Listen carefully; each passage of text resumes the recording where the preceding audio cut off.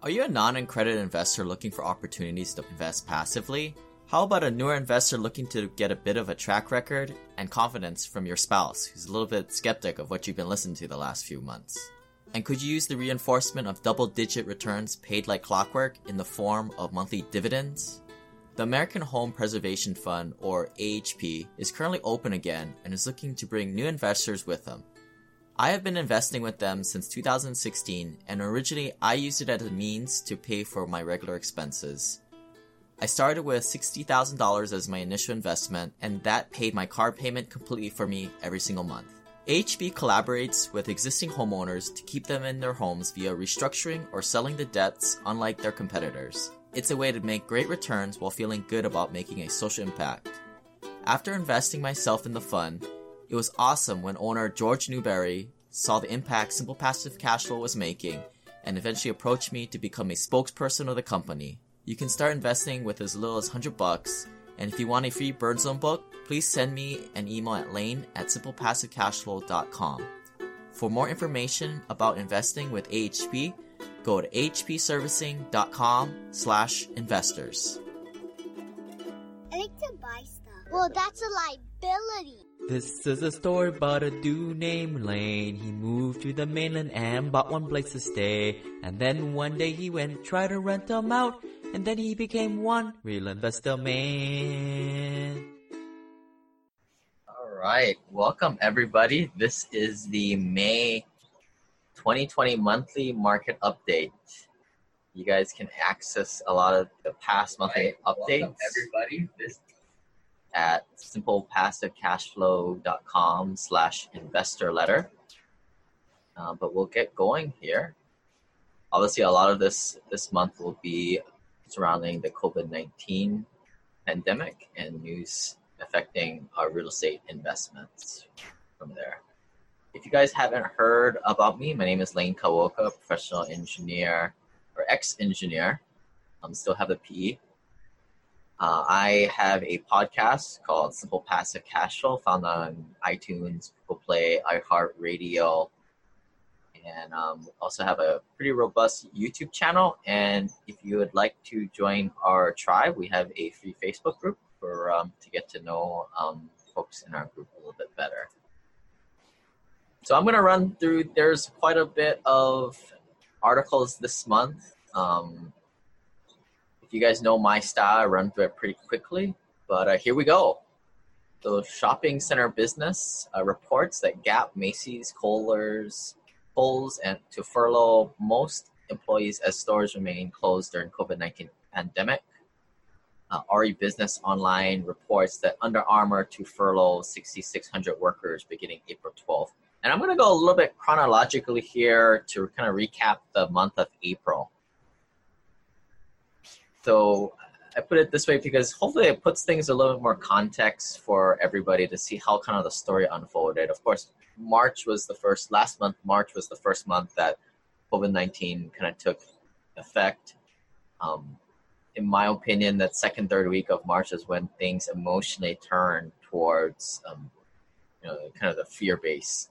And what we're going to kind of see is how the story kind of unfolded here with a lot of big businesses furloughing and people having to stay at home. Commercial property executive reported beginning of April that U.S. braces for more job losses. Economies expect this week's unemployment claim number to jump well beyond the record 3.3 million filed last week. And then later on, they reported unemployment claims topped 6.6 million. And I do believe later on the month, these numbers and estimates increased. So, with people unable to go out, a lot of restaurants and other industries just not able to make money, unemployment skyrocketed. Also in the beginning of the month, April 3rd, Warren Buffett, Berkshire Hathaway sells part of their Delta Southwest Airlines stakes. Sold about 18% of his Delta Airlines and 4% of their Southwest Airlines. So this is right after, I would say, a lot of the big fallout, the initial fallout of the stock market happened.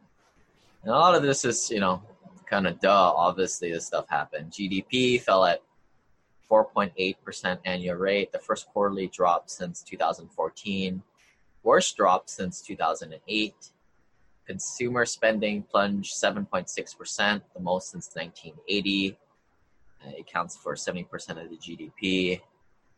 Services dropped the most on record, driven mostly by one industry, healthcare. Pandemic required providers to pull back on most profit drivers like electronic procedures and routine visits. I know in our Hui investor group, like a lot of the dentists really got hurt bad, and a lot of the non-emergency doctors couldn't take in and do their procedures. So it's really unusual how this pandemic impacted some people very greatly, and others, they were relatively unimpacted.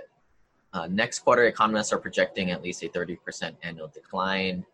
RE Business Online reports that U.S. economy loses 700,000 jobs in March due to efforts to contain spread of coronavirus. And you can see, if you guys are tuning in on the YouTube channel when we do this live, you can see sort of the comparison on a graph of how the monthly change in job gains. Normally we're hovering around 100 to 200 jobs have created, 100 to 200,000 jobs created July, August, September, October, November, December, January, February. Then in March, a negative 700,000 occurred. Week in review. Now, I have a couple of these reports in here. This came out in the beginning of the month. So again, kind of showing how things progressed. Some of the, you guys can read it on the screen here, those of you guys who are on the YouTube, but I will read some of the highlights here.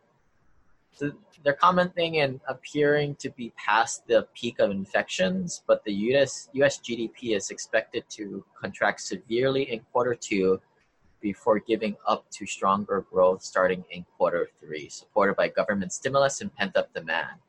They're kind of calling for a second half of the year recovery. Certainly going into 2021, things are looking strong from this and a variety of other sources. And this is reported by CBRE. Some of the other highlights here: Dallas, Fort Worth, Houston, and Atlanta are hopeful markets to watch as their economies begin to reopen in phases. And these are a lot of the early adopters of those trying to get out there quicker than the others. I do believe in Texas, a lot of the restaurants are kind of open at this point. From last I heard, talking to some other partners. Frontline workers get access to 3 million hotel guest rooms. And this is one of those, kind of warm and fuzzy articles where despite the suffering of massive pandemic business loss, the lodging industry is pulling together to provide temporary housing for workers on the front lines.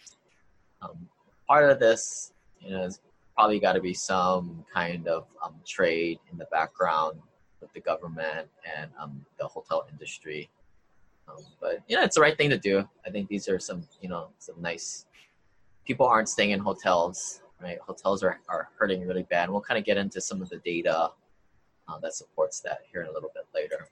The question that's on everybody's mind, and honestly what made me a little anxious this month and last month, is are people going to pay their rent? Wall Street Journal tried to scare everybody by releasing this article that headlined nearly a third of U.S. apartment renters didn't pay April rent. And I don't know where the heck they're getting their data from, but this was entirely not true from my point of view. And hey, maybe they're just taking their survey from a lot of more primary markets like California, where people got it in their head that they don't need to pay rent this month. I don't know where the heck they'd get that. Maybe it's from Instagram. But this is an example of fake news, in my opinion. I mean, Wall Street Journal, but it depends how they sampled their data. I like to use these more industry publications. Multi-Housing News reported that the majority of residents paid April rent.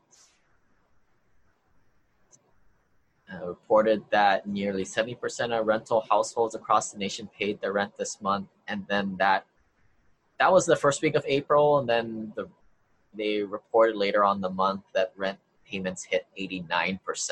And this is pretty typical what we saw across our portfolio.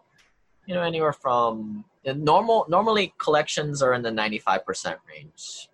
You're going to have people not pay, period, any month. But the impact that coronavirus and the pandemic had to that number was we saw in the month of April, and a little bit before that was maybe a few point decrease from there. And that's what is kind of shown across the multi-housing news. Another source commented that the rent payment rate at 93% of prior month. So I think this is to be expected. This is what I personally expected across my portfolio.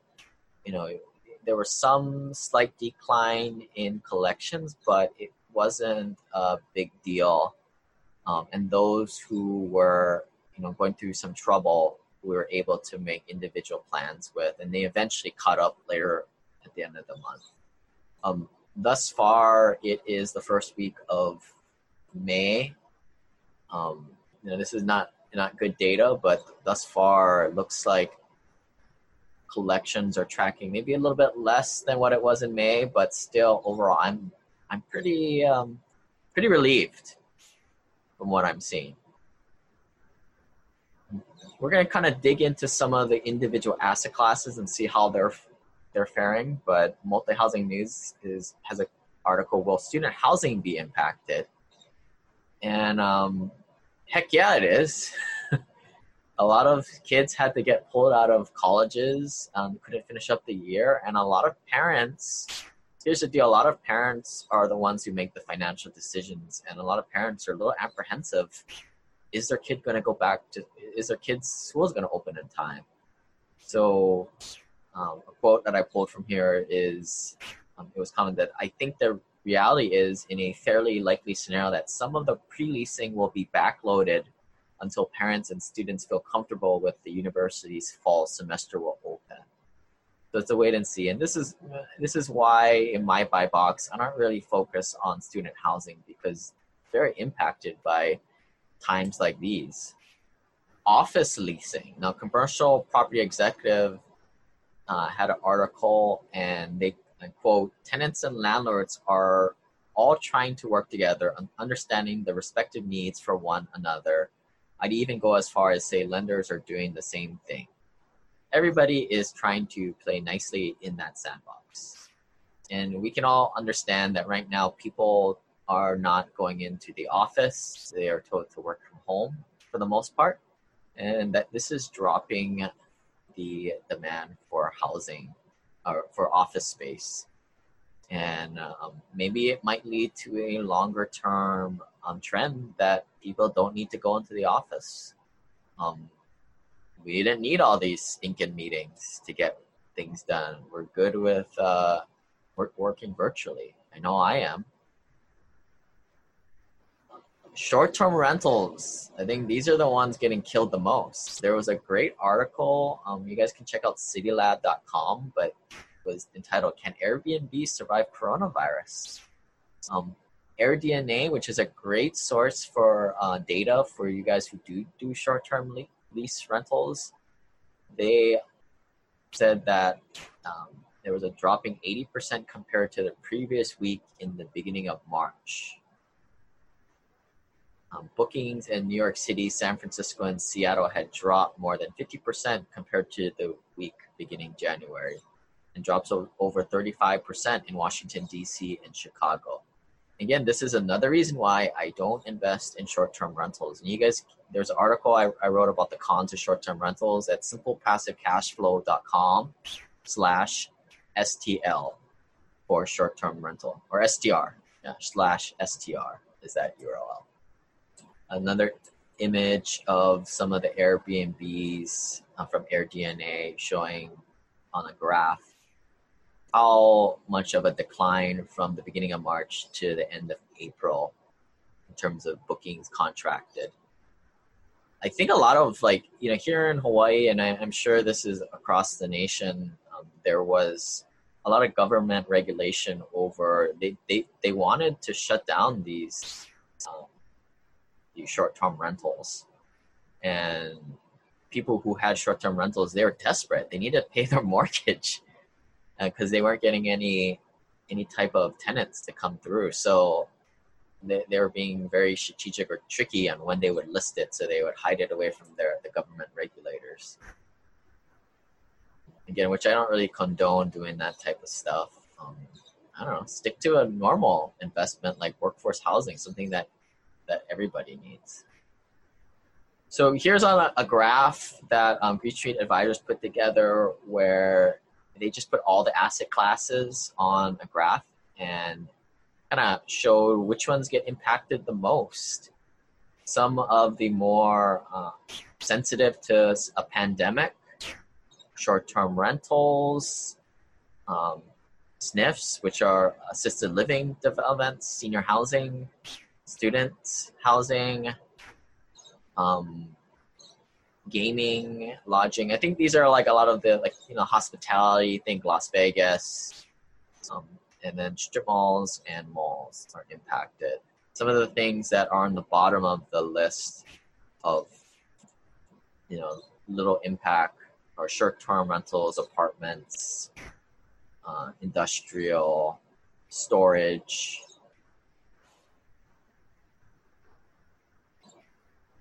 And that leads to the, what should you invest? Best value in a downturn might be workforce housing, says Multi-Housing News.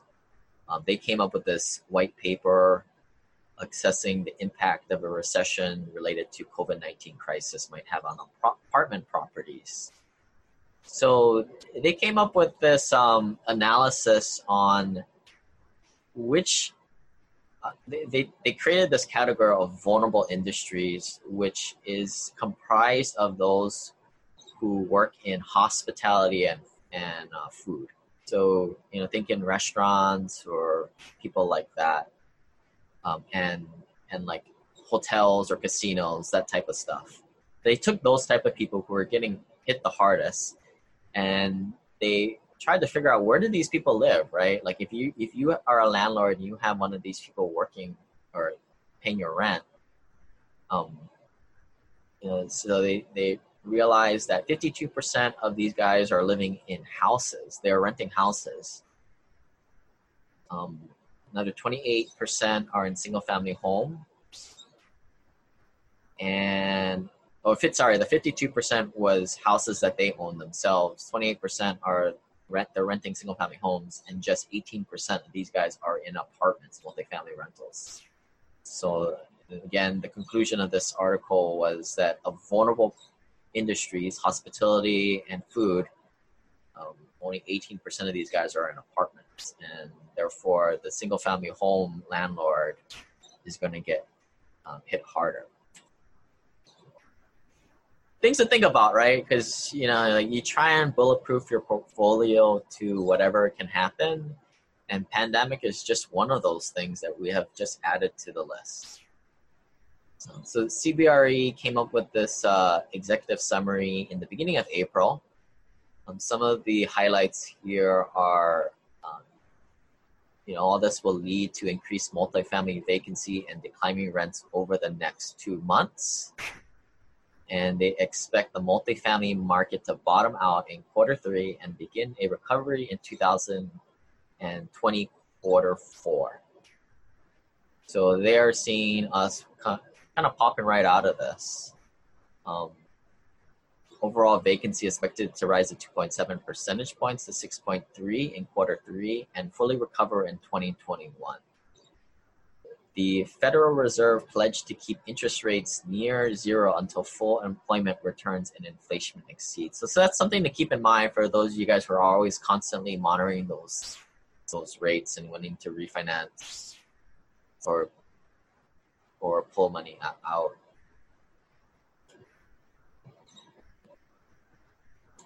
CNBC reports that JP Mortgage chased to raise mortgage borrowing standards as economic outlook darkens. So people are saying, well, like there's going to be a lot of distress inventory after this COVID-19 thing, which I don't really quite buy. I mean, if it gets that distressed, I probably wouldn't buy it. But the problem is with this theory is like what's happening is the lending market is getting more difficult. So if your deal gets better, which I'll argue that may or may not be true, and your lending gets worse, then is it really a better deal? I mean, the lending is part of this whole equation.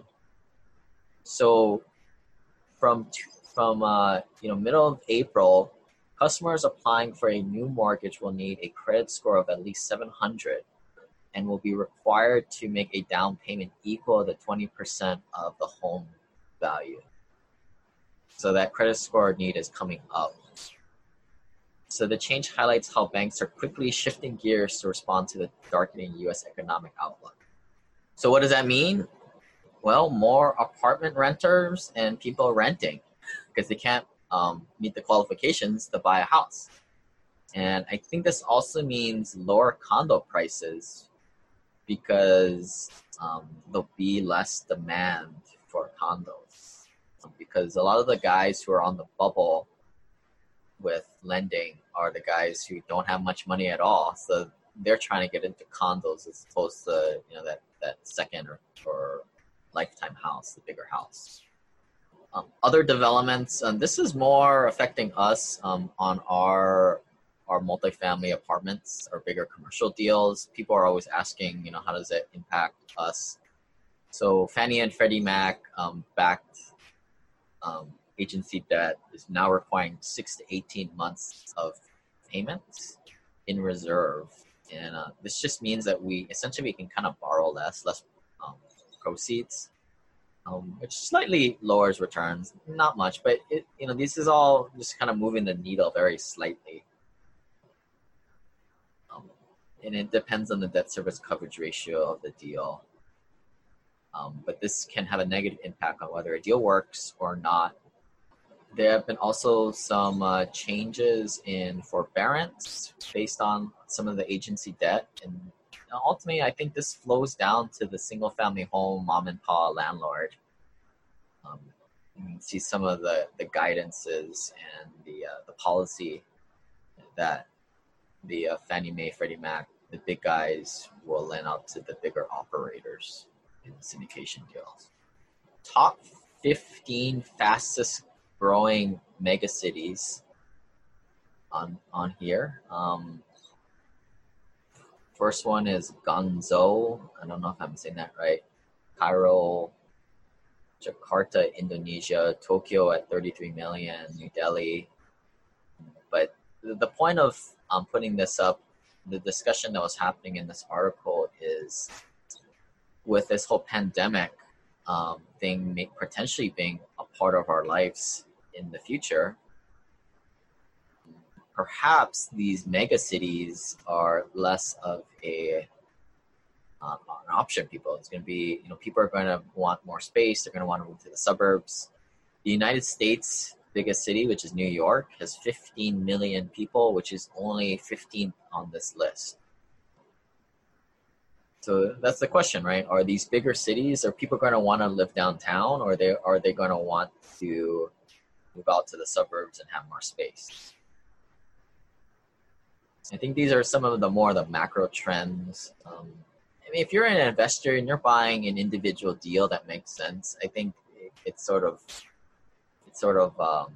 this doesn't matter to you. I think this type of data is for the guys who are investing like tens of millions of dollars and they're buying it on an institutional level. But you as a mom and pop investor should always be buying the outlier deal that it doesn't matter if it's deep in the heart of the city or out in a tertiary market. I think that the biggest things are you buying at a discount, or the rents undervalued, and his ability to bump rents. So we talked a little bit about which asset classes are hurting the most and which ones are more resilient. This is a slide on which sectors and mainly what markets are to be on the lookout for. As I mentioned earlier, some of the biggest impacted sectors are leisure and hospitality employment. And those ones that some of the top 10 are Las Vegas, Orlando for Mickey Mouse, the Florida coast, Orange County, and then San Antonio, San Diego, Miami, Austin, Charlotte, Los Angeles. So not saying that there will be these are at-risk thing, not to say that there will be another pandemic in the future, right? Who knows? But this is just another thing to kind of keep on your radar. Add on to your laundry list of other things: tornadoes, floods, hurricanes, locusts, and a pandemic. Which industries did better this past month? Well, grocery stores went up 26%. And the losers were clothing, probably closure of all the malls. And people just they don't need to impress anybody. You don't need to buy any clothes, I guess. New York Times had a cool article. I like how they have, their interactive graphs. People are spending more money on groceries, less on travel, shopping, and transportation. Who are the winners? Supermarkets, general merchants, and e-commerce. Home improvement saw an increase. I don't know how they became essential stay-at-home, so they're able to stay open. But I went to Home Depot to buy some seeds to plant in my garden because I was bored, and man, the line was like going outside. And some of the losers were airlines, cruises, fitness. A lot of gyms are hurting. Movie theaters, lodging, and apparel. Alcohol sales were up. Just another way of, movie theaters. Here's some of the losers: movie theaters, events and attractions, toys, entertainment, book retailers, arts and crafts, music, sporting goods were some of the big losers. Some of the winners were gaming and video streaming and music streaming. So a lot of people playing at home, playing video games, passing the time. Again, I bought one of the Echelon bikes that you work out, and there was like a 1 month backlog. And I also bought a better webcam to come to you guys at 4K, and that thing, it's still on back order. Last month, we reported that Cheesecake Factory was going bankrupt. Well, the RE Business Online reports that Ronak Capital invests $200 million to keep them alive. So you guys can continue to have your cake. At least that's the ticker symbol for Cheesecake Factory. RE Business Online also reports that Amelie buys multifamily development site on South Broadway in Denver. Now, for those of you guys who know who Amelie is a developer that focuses on residential Class A. So these are pretty hip places to live. A lot of I would say the yuppies will live in Amelie's. They'll have the movie theater inside as an amenity. Some of them might even have bars. I would call them Class A rentals, more the luxury type. But they'll build in a lot of the big primary markets and big institutional player. But the way I read this type of article is I'm kind of seeing that Amelie, they're institutional player, they're going to do the research, but maybe when they go on, that's maybe when I think that by the time they actually build the thing, the market has maybe gotten overheated and started to cool down. So you guys can interpret this type of news however you guys want, but that's just my 2 cents. Commercial CMBS late payments starting to mushroom. So this is another kind of stress test on different asset classes on some of the late payments, delinquencies starting to happen. And below you'll see a lot of these hotel, retail, multifamily, industrial, office, all had sub 3% delinquency, and hotel jumped all the way up to 20%. 1 every 5 hotels are behind on their payments. 1 out of every 10 retail, 10%, are behind on their payments. And multifamily, industrial, and office are all around 5% or less. So they are less impacted by this. So again, this is the data. Hotel and retail are getting killed out there. One of the biggest hot topics that's been happening in our Facebook group is people are complaining that they can't evict people. And So here is a map put together by Marcus and Millichap outlining which states have moratoriums on eviction. Most of them do at this point. Some of the ones, obviously a lot of the blue states will have this. Some of the states with no programs are Oklahoma, Arkansas, Missouri, Georgia, South Dakota. Well, no one lives in South Dakota and North Dakota, so nobody cares about that. States that suspended court eviction proceedings, not necessarily had an eviction moratorium, were New Mexico, Wyoming, Idaho, North Dakota, Maine, Vermont, and I don't know what that is. I don't invest there. Near Kentucky and Virginia. Hey, Simple Passive Cash Flow listeners, I'm wearing my sleep shirt here because we make our money in our sleep. One of those things that I've been playing around with is trade line hacking. And if you haven't heard of it, it's a great way to make some side cash, a couple hundred bucks off each credit card every month. To learn more, go to simplepassivecashflow.com/trade lines and check out our e-course to learn all about this cool way to make some money on the side. So we're going to get into a little bit of actionable things you guys can do. And I have been keeping a list and a running note sheet of all the COVID-19 CARES Act developments at simplepassivecashflow.com/COVID-19, sort of a living guide. Always consult your CPA attorney and do your own due diligence. But here are some of the developments that happened this past month. So you guys should have received your share of the 60 million stimulus checks through direct deposit. May 4th, IRS will start to send paper stimulus checks. And I'm pretty impressed how quickly they actually moved in and actually got the aid out to where it's needed most. One of the biggest perks of the CARES Act is that you're able to take $100,000 out of your retirement funds and what I call jailbreaking it, getting it out of those crappy mutual funds and into real investments.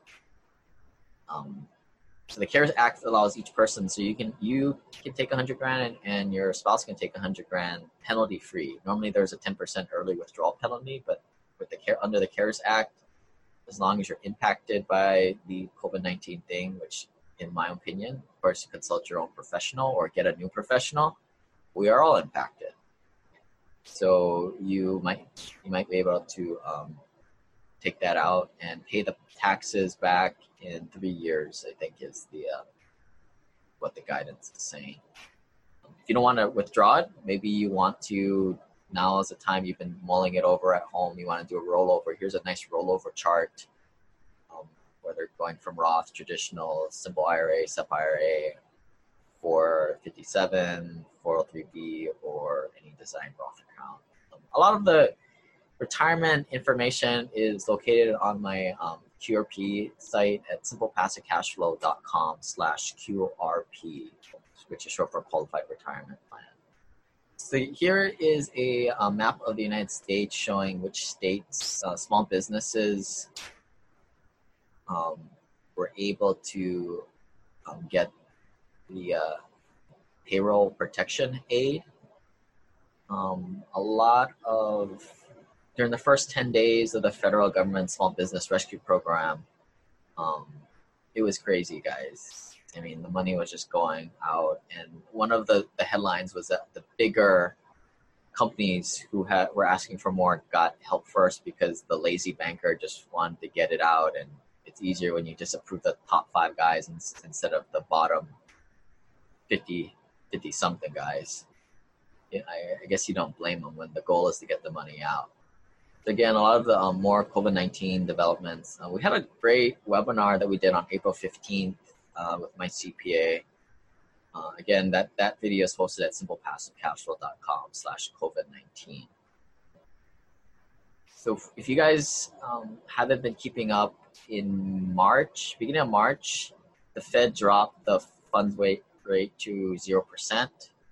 And the analogy I like to use is we gave up all our dry powder at that point, and I was actually kind of surprised they dropped it so quickly. Normally they're dropping the rate maybe a quarter point, at most half a point, but they dropped it, I think, like a full point or more, just in a matter of a few weeks. So no more dry powder, which is a little scary. But then they came through later on and signed the CARES Act, which is $2 trillion, or might as well be $1 gazillion, in my opinion. You're going to have to pay that back, probably with higher taxes in the future. Some of the provisions of the COVID-19 CARES Act enacted on March 27th was a 5-year carryback on net operating losses. And I would consult your CPA on a lot of these things. On one of our deals, we had submitted the K1s back to the CPA to take advantage of some of this stuff. Here are some markets likely to experience a longer post-COVID-19 recovery. Florida, because of the high population of visitors, and 19% of their population is over 65 and older. New York, mostly because of the density. They might have a lot of people moving out, is what they say. And 63 million tourists per year, so a lot of visitors there. And Illinois, because of, everybody knows, everybody wants out of Illinois. One of the reasons, the high corporate taxes. They have a 45% increase in January 2020, high property taxes. People are just leaving that city, that poor city of Chicago. Source on this is CEL and Associates. Markets likely to exceed a long recovery. Again, more California. They locked down 40 million people for many weeks, is economically devastating. High gas taxes, unfunded pension liabilities, and they ranked number 48 of all U.S. states in overall economic freedom. Well, that's why they call it the Socialist Republic of California. Nevada's another one that's going to see it hard. 56 million tourists. 50 million are in Las Vegas. It's just going to be, those casinos and hotels are going to be hit the hardest. Airline hub cities like Dallas, Atlanta, Chicago, New York, Denver, Orlando, Washington, D.C., L.A., Seattle, Charlotte, Houston, Seattle are among the top airports for passenger traffic. And then oil-dependent markets, because, behind this COVID-19, there was just another big headline of all the crude oil dropping prices. A lot of these are like Houston. Real estate sectors likely to experience enhanced building operation regulations, which is typically not good for the mom and pop investor. Sometimes the institutions can actually benefit from this, but these are lodging facilities, apartment communities, retail centers, gaming facilities, healthcare, office buildings, commercial conference facilities, entertainment centers, outdoor assembly venues. I'm sure they're going to tell everybody to wipe surfaces like 5 times a day or do whatnot. It's just going to make business harder in these sectors. Impact on COVID-19 on development. You could see incorporating more hands-free amenities like motion-active doors, restroom faucets, tissue dispensers, parking gates, doors, and building designs. More point-of-sale stuff come out. I mean, like when I would go pick up my food, it would just kind of befuddle me how you still have to like sign the credit card thing and put the credit card in, I guess, or like press the screen. I'm like, can't they like just call it good and so you have to touch a screen? Utilization of new building materials, inclusion of pandemic and force majeure clauses in construction contracts. I know in our syndication documents, I think that word got like thrown in like future versions, which is just added to the laundry list of things that can go wrong. Upgrades to HVAC systems regarding air quality and circulation, and regular on-site health inspections during construction before certificate occupancy is cut. But it's not all doom and gloom. Why real estate will remain a preferred investment class post-COVID-19 is Still in a low interest rate environment. Americans need a place to live, like apartments. They need a place to shop, like grocery anchored retail, and distribute goods in warehouse and distributed facilities. Continue strong demographics, population is still going up, and favorable tax treatments with all the goodies in there, like the 1031, carried interest, capital gains, opportunity zones, cost segregations, etc. So I've been watching a lot of other informational videos with my time, and one of these is some content done by Richard Duncan, economist. You can see some of his past work and podcasts at simplepassivecashflow.com/Duncan.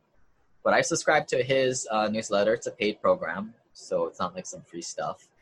But he kind of outlines some demand shocks as inflationary demand shocks that will increase demand and push prices higher. And that's what happens in a war. And the deflationary demand shock that decreases demand and pushes prices lower, like how we're in a coronavirus example like this. So that's how a situation where war, inflationary demand is, and a deflationary demand like how we're in now.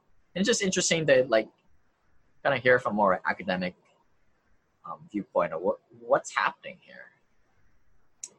Some of the supply shocks where decreased supply pushed prices higher was the oil shocks in the 1970s, and other deflationary supply shocks that increase supply and push prices lower, which can be an event like the general globalization. There was a big controversial headline that came out where California was forcing landlords to reduce rents by 25%, even if a tenant cannot demonstrate a hardship or need, allowing judges and the court system to set rents and change the rental agreements already in place. I'm not even going to read the other two bullet points, but you guys are probably getting upset. But hopefully this does not go through in California. But this is just another reason why you don't invest in California or a blue state. That stuff kind of happens.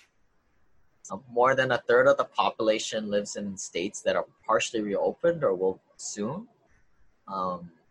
This might be obsolete by now. I think the things to watch out for are Texas and Georgia are some of the front runners in this, and see how they react. I think most people who are kind of, riding the fear train are scared of that second wave. Will it happen? Will it won't? I mean, it probably will. But there's two kind of voices out there. One that says enough is enough. We need to get out there. We need to get the economy going. And of course, the other one is we need to kind of protect human life.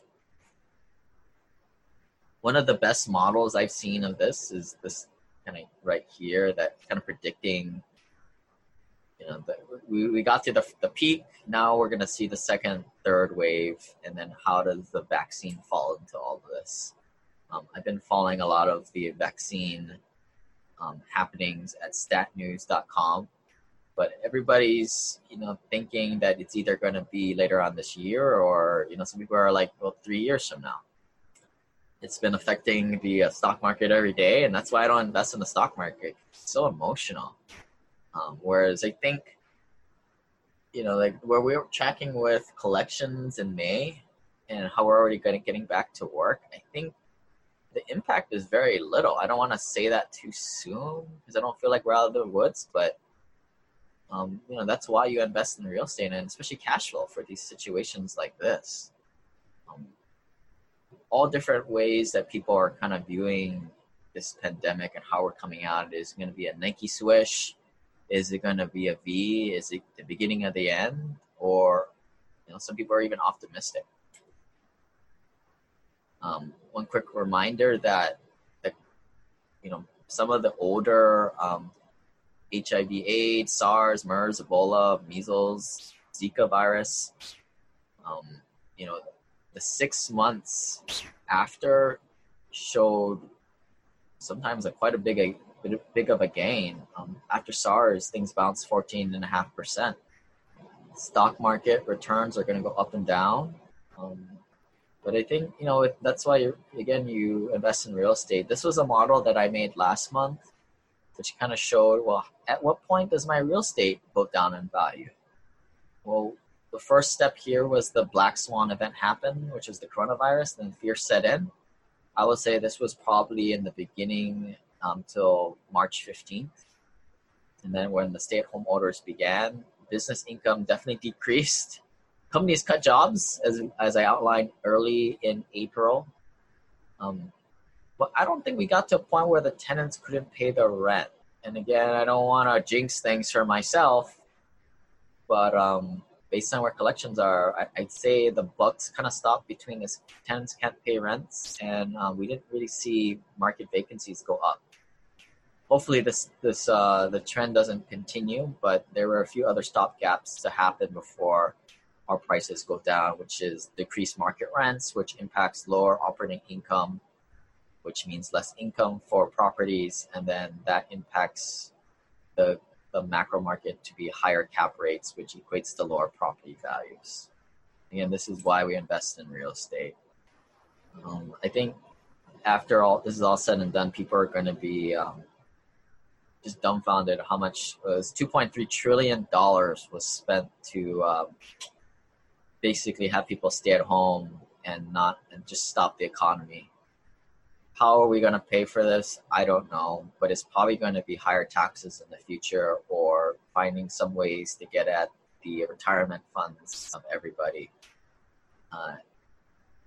Investors are kind of cheering in their homes, because when you own rental properties, you own commodities, you own houses, and as inflation starts to happen to pay off all these debts, pretty much riding on the right side of the wave of this thing as your properties kind of go up as inflation starts to happen.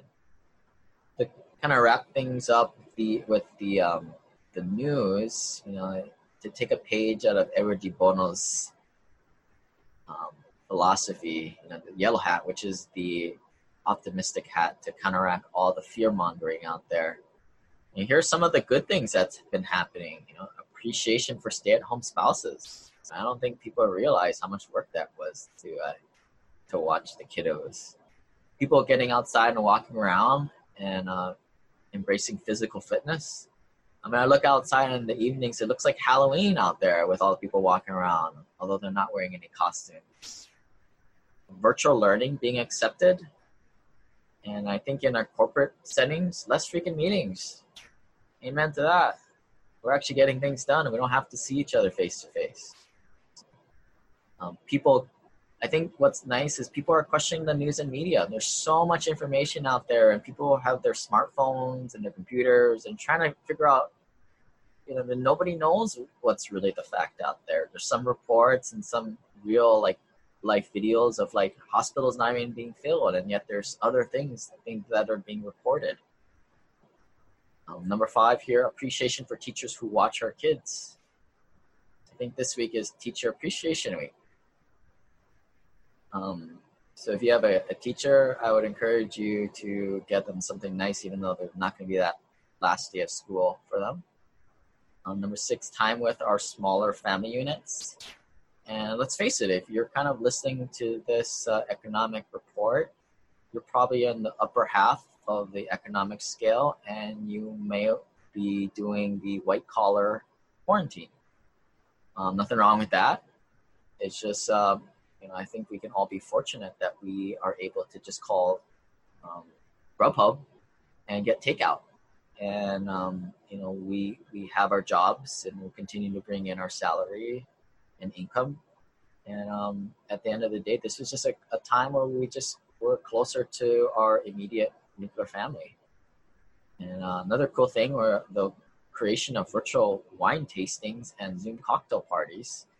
We had a couple of these with our Simple Passive Cash Flow group and our mastermind recently. A lot of fun. And, it's a thing now, virtual wine tastings. Check it out.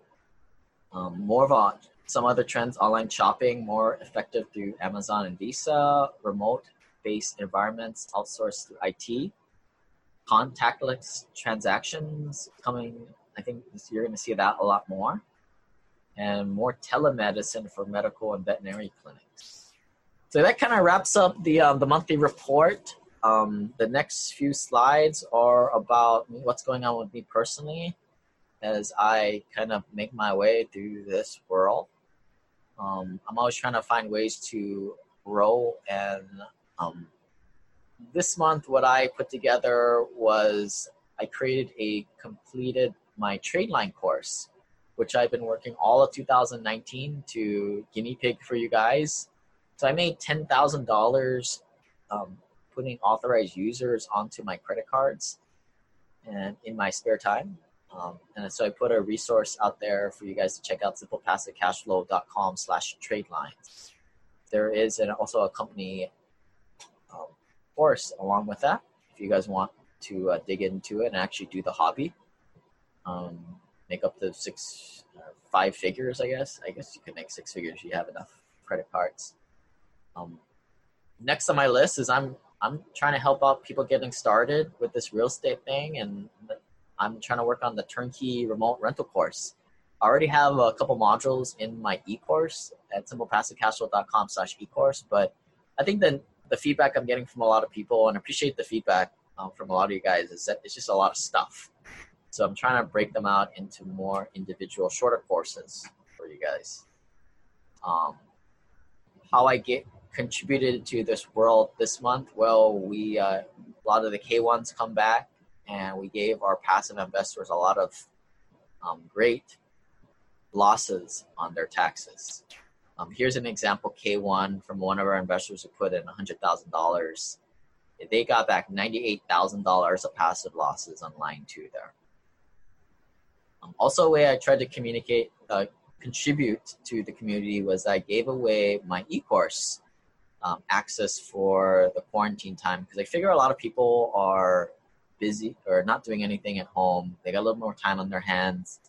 And look, these are interesting times, uncertain times, whatever you want to call it. And I just feel like people needed a break. So I just figured I'd give it away for free for the time being. It's normally $800. Hopefully, if you guys like it, you guys will pay for it, so we can try and find and use the money to improve the program for the next guy coming through. But for just the rest of this month, the coupon code is KOUA, KOUA. The access to that expires at the end of this month, however. Other ways that I got significance this month, my stocks did not go down 30% in value, so I felt very special about that. I didn't have stocks. I don't invest in that stuff. And it didn't go unemployed. There's always you always have to try and create uncertainty in your life. And there was a lot of uncertainty in my life. Staying at home, just watching. I watch a lot more news than normal. And there's always a little low level of anxiety that is my tenant's going to pay rent. And as of today, with May looking okay, be a little bit easier. 1 month at a time. And I think we're kind of coming out of it, but I'm not going to jinx myself there. Some things I achieved certainty. So the lending market kind of froze up there in March. But we have our lenders locked up for our next project.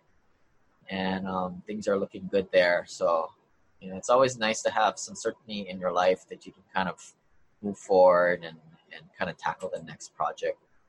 I think it's hard to find love and connection in our lives these days, but virtual cocktail parties was one way of doing it. But soon we'll be able to get out there and hang out with each other once again. And some new articles and podcasts I like to highlight. Again, the Trade Line article, learn how to make. I made $10,000 in 2019, and I'll continue to do so. Simplepassivecashflow.com/trade-lines, and the CARES Act guide, simplepassivecashflow.com/COVID-19, to see how you can get some of your, whether it's the PPP, payroll protection, or the EIDL grants, or some of those. Some distractions I had to deal with is, being at home and kind of a lot of the world slowing down a little bit. I had no excuses not to get anything done. And there's time to do what what I need to do. It's just all a matter of priorities. And this is why I encourage a lot of you guys to get a coach. My coach really helped me define what I needed to get done and what are the barriers. And ultimately, like I said earlier, like my coach just effectively just calls me out on my BS and keeps me moving. And some people aren't willing to pay a little bit of money for that. I'm like, well, that's cool. But a lot of people in my peer group who do real estate and, entrepreneurs will swear by their coach, which is kind of a glorified accountability partner. But, some people believe one thing, some believe the other. All I know is I want to be like one subset, and so I'm going to follow what they do. Some fun things I bought this month, we call them doodads, because they don't put money in our pocket, but let's just acknowledge the fact that we're just blowing some cash on it. I bought the Echelon mirror. I actually haven't used it yet, but I got it working. I'll report next time on how it's been working. And I really like popcorn. So I found this thing on Amazon where it's like a 10-pack variety set. I didn't know there was 10 varieties of popcorn. But you can see which one you like the best. I like that mushroom one, that on the left side. But yeah, they give you like 10 bags of 10 different varieties of popcorn. Kind of cool. Some of the lessons learned I had this month was to pay consultants to navigate that PPP and EIDL grants and loans. This is something I don't really like to spend my time on. I have the COVID-19 guide that you guys can pick through and just see if it's appealing, but I'm kind of changing the way I do business where I stop trying to be cheap, easy, and free because normally I get hurt doing that. So I'm waiting back to see what I get from the PPP and the EIDL grants. And as a group, we have a book club. You can join that at simplepassivecashflow.com/lanehack. And the title that we are reading by Mark Manson is Everything is Effed. I thought it would be a cool book about, with everything uncertain in the world, that it's a book about hope. And I like Mark Manson. He's kind of got a more of a stoic viewpoint on the world. And it's a good book on philosophy. And again, if you guys are interested in joining the Passive Investor Accelerator Mastermind, we do a couple calls on Mondays every month.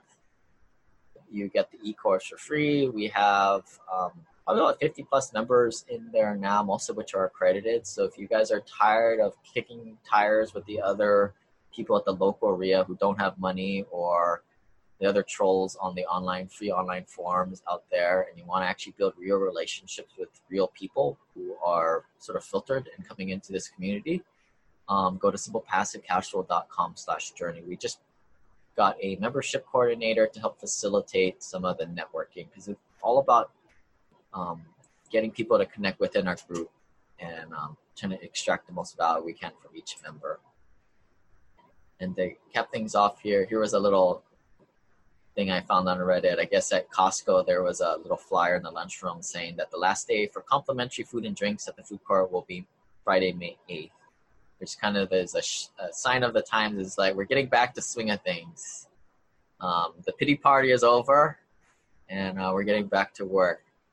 So again, a lot of this stuff here, consult your own legal professionals. This information is presented for informational purposes only. But unless we have any questions, we'll see you guys next month. Aloha.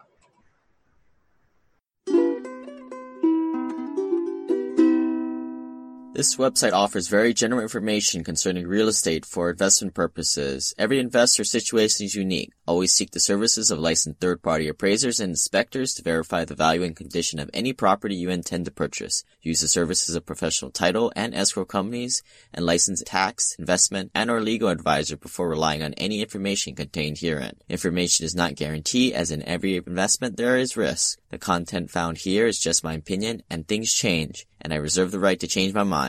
Above all else, do your own analysis and think for yourself, because in the end, you are the only person who is going to look out for your best interests.